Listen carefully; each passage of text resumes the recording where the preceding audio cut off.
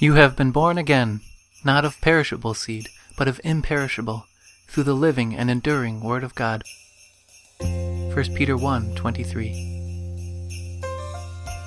Welcome to Canaan Bound Podcast, a podcast designed to offer the Christian rest during life's journey, featuring devotional segments by pastors serving in the Wisconsin Evangelical Lutheran Synod, along with music by various artists who support our teaching. My name is Tom Barthel, serving as pastor at Trinity Lutheran in Neenah, Wisconsin. Glad to be serving as your host for this episode. This is episode number 116. We'll begin with God's Word for you. God's Word for you, Job 38, verses 12 to 15. Have you ever given orders to the morning, or shown the dawn its place, that it might take the earth by the edges and shake the wicked out of it?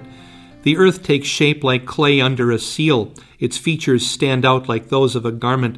The wicked are denied their light, and their upraised arm is broken. God is now talking about the appearance of dawn every day. Job has no control over the appearance of the morning, even though there were pagans in ancient times who made sacrifices to ensure that dawn would return every day.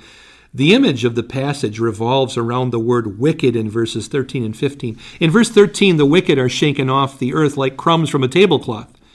In verse 15, the wicked are denied the cover of darkness. A robber seems to be pictured with his arm up in the air just as the light breaks in the east. Oh no! His light, which is darkness, the thing that enables him to do his wicked work, is denied him, as the true light of day brightens the world and shows the truth of things as they are.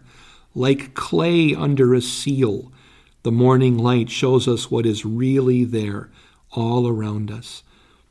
The light of God was new on the first day of creation, and the return of the light every day reminds us that God's mercies are new every morning. His justice is as constant as the return of the sun each and every day. Now, there's something I want to talk about I'm going to just label a Hebrew oddity. Sometime after the time of Christ and the time of the Dead Sea Scrolls, but before 500 A.D., a few unusual markings were put into the manuscript copies of the Hebrew Bible.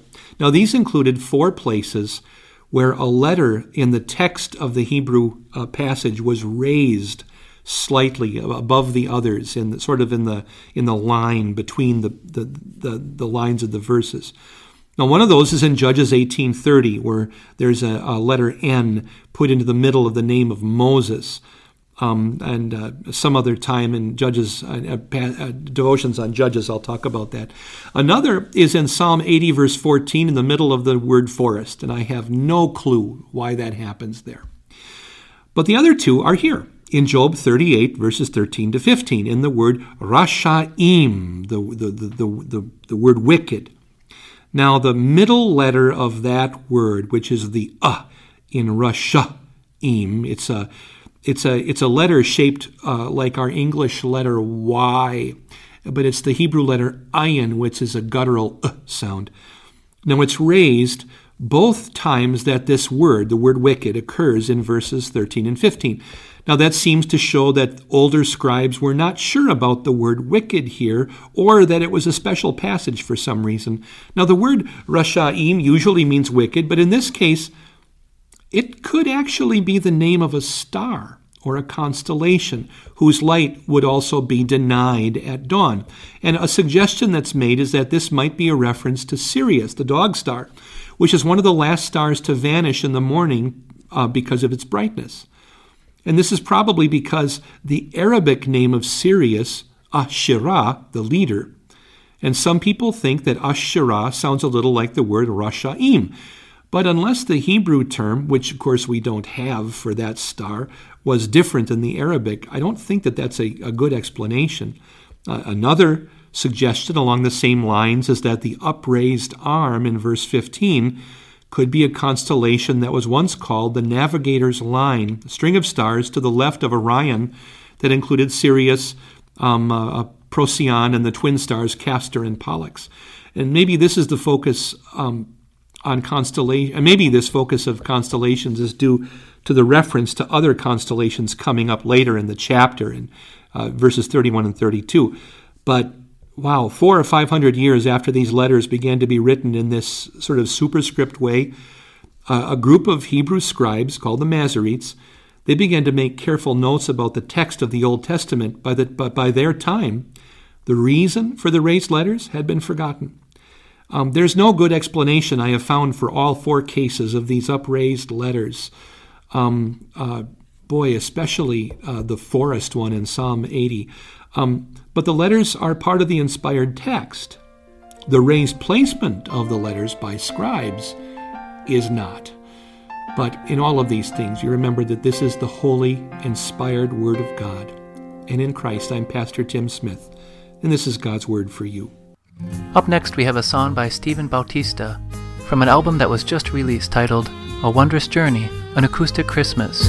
God rest ye merry gentlemen, let nothing you dismay. Remember Christ our Savior was born on Christmas Day to save us all from Satan's power when we were gone astray. Oh, tidings of comfort and joy, comfort and joy. Oh, tidings of comfort and joy.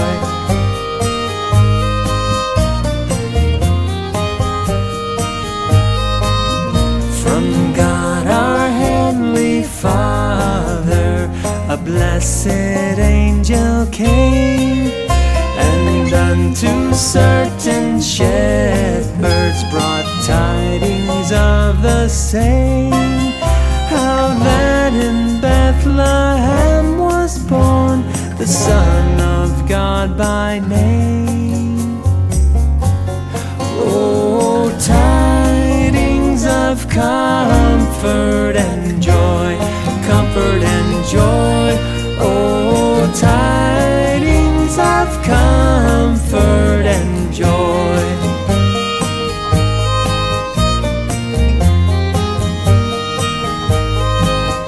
Fear not, then said the angel, let nothing you affright.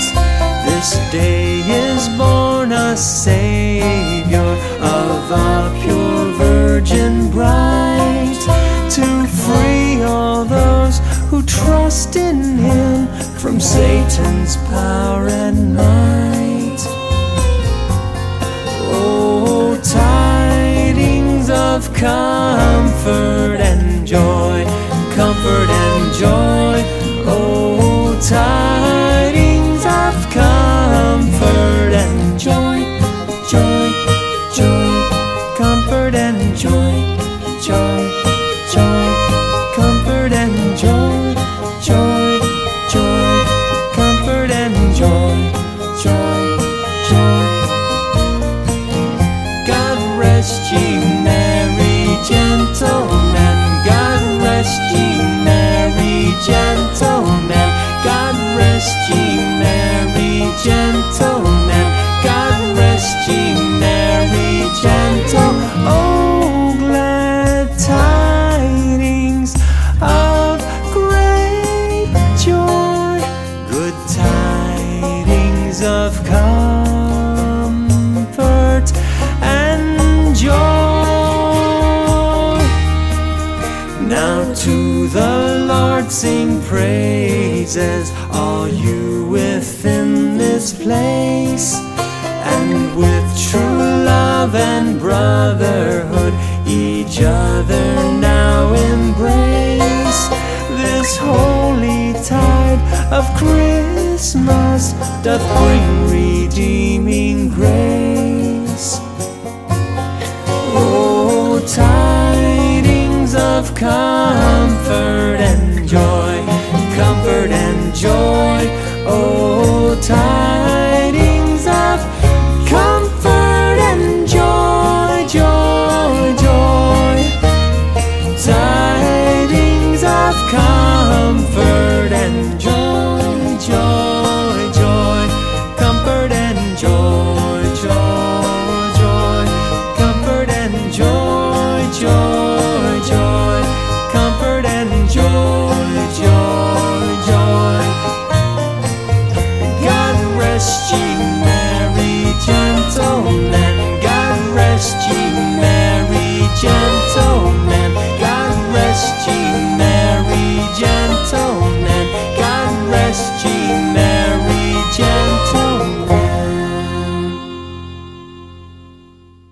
Up next, to tell the story, shared by Pastor Luke Italiano.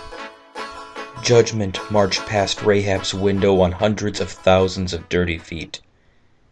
She reached up and tugged on the scarlet cord that hung from her window. Still secure. Good. And she watched as the armies of Israel marched around the walls of Jericho.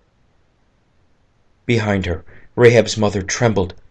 "Daughter, are you sure?" Rahab closed her eyes and nodded. She looked back at her family, crowded into her tiny home, sitting on her dirty bed. She remembered the faces of those spies, stained with sweat and dark from the sun. Oh, she'd known exactly who they were. That's why she hid them when the king of Jericho came looking for them. And that's why she begged them that night. "I know that the Lord has given this land to you, and that a great fear of you has fallen on us, so that all who live in this country are melting in fear because of you. We've heard how the Lord dried up the water of the Red Sea. We've heard what you did to the kings on the way here. They're completely destroyed. When we heard of it, our hearts melted, and everyone's courage failed because of you. For the Lord your God is God in heaven above and on earth below. Now that... Please, swear to me by the Lord that you'll show kindness to me, to my family, because I've shown kindness to you. Give me a sure sign that you'll spare the lives of my father and mother, my brothers and sisters, and all who belong to them, and that you'll save us from death." "Our lives for your lives," the men assured her. "If you don't tell what we're doing, we'll treat you kindly and faithfully when the Lord gives us this land." And she had let them out through that very window. And the men had told her, "This oath you made us swear will not be binding on us unless, when we enter the land, you have tied this scarlet cord in the window through which you let us down, and unless you have brought your father and mother, your brothers, and all your family into your house.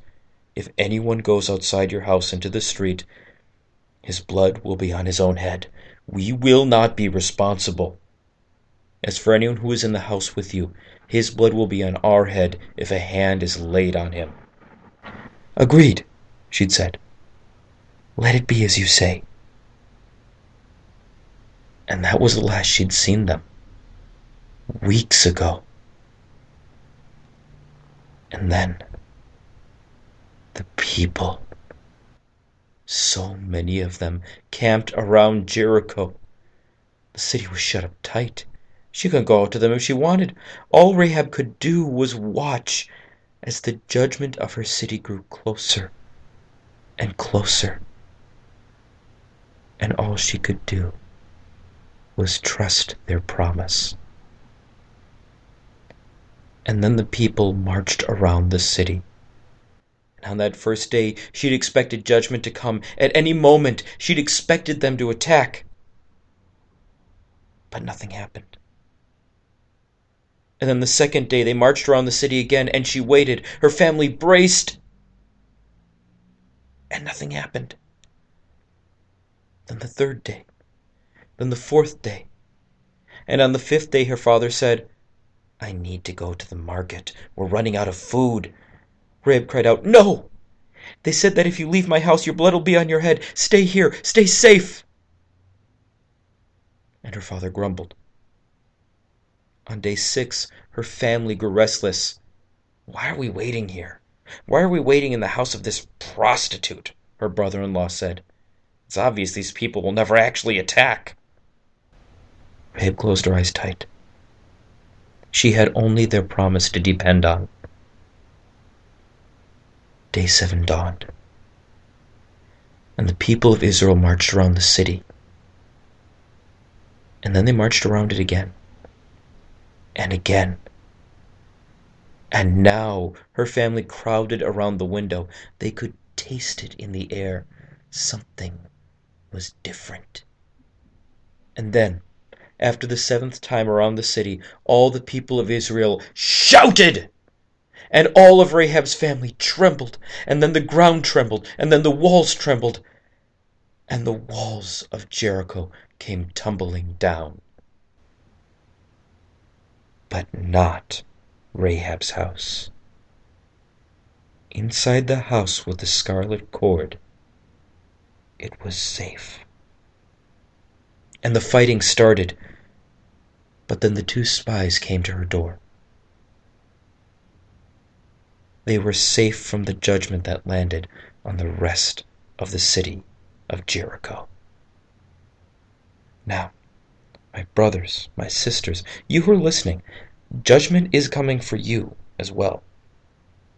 But you are safe.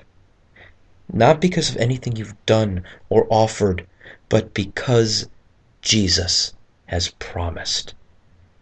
And just like the spies kept their promise and kept Rahab safe, Jesus will keep you safe on the day of judgment. And on that day you will be judged not guilty, not because you're innocent, but because Jesus has separated you from your transgressions as far as the east is from the west. The day of judgment is coming, but you have nothing to fear. And this story is true. We have another devotion from 1 Peter shared by Pastor Mark Falk. 1 Peter 1, 23-25, imperishable seed. For you have been born again, not of perishable seed, but of imperishable, through the living and enduring Word of God. For all men are like grass, and all their glory is like the flowers of the field. The grass withers, and the flowers fall, but the word of the Lord stands forever. And this is the word that was preached to you. NIV, 1984. The seed that gave us physical life, the seed of a father, is perishable, fragile stuff. I wonder what the shelf life of human seed actually is. As time goes on and we see the ravages of time reflecting back at us in the bathroom mirror, we eventually realize that all the anti-aging products that fill the infomercials can only fight a delaying action at best. Have you noticed how your favorite stars never age in the reruns, but are hardly to be recognized when the cast gets together to discuss the good old days? Oh well, old happens. And if we don't die young, it happens to all of us. Perishable seed, perishable people. But what about the new person born in everyone to whom God grants the second birth? This is different seed. It does not depend on us. Our rebirth as believers is not our work. We don't do it. We don't choose. We don't come to God. We run from Him. But here I am, a child of God, not worthy of the title, much less the more noble title, saint. How does that come to be? It is a living word that is the seed of our faith. Whether in baptism or in the preaching of Christ, it is a message of God that brings faith to life, that creates life where death once ruled, that rescues from the slavery of sin, that brings a new saint into being. A saint is nothing more or less than one who by faith has been sanctified by the Holy Spirit, that is, set apart for holy use. This is God's holy work. His Spirit inhabits the words of baptism instituted by the Son. His Spirit fills the words of Scripture with power to convince, to win, to save. How many Christians cannot speak of the warmth they sometimes feel when the words of a particular passage of the Word touches them? This warmth is not our hope, but it flows from the Word that touches our hearts from time to time. The seed that has made us God's, this is holy and imperishable seed. The truth that Jesus was the stand-in for our punishment on the cross and in the very pit of hell, this is the warming truth that moves hearts to faith. Yes, we are damnable sinners, but we are also redeemed. 1. Purchased. The seed that was my beginning in this life has created a perishable body. The seed that creates faith has created a life that will never perish. For Christ never perishes. Let this word seed you again and again and again.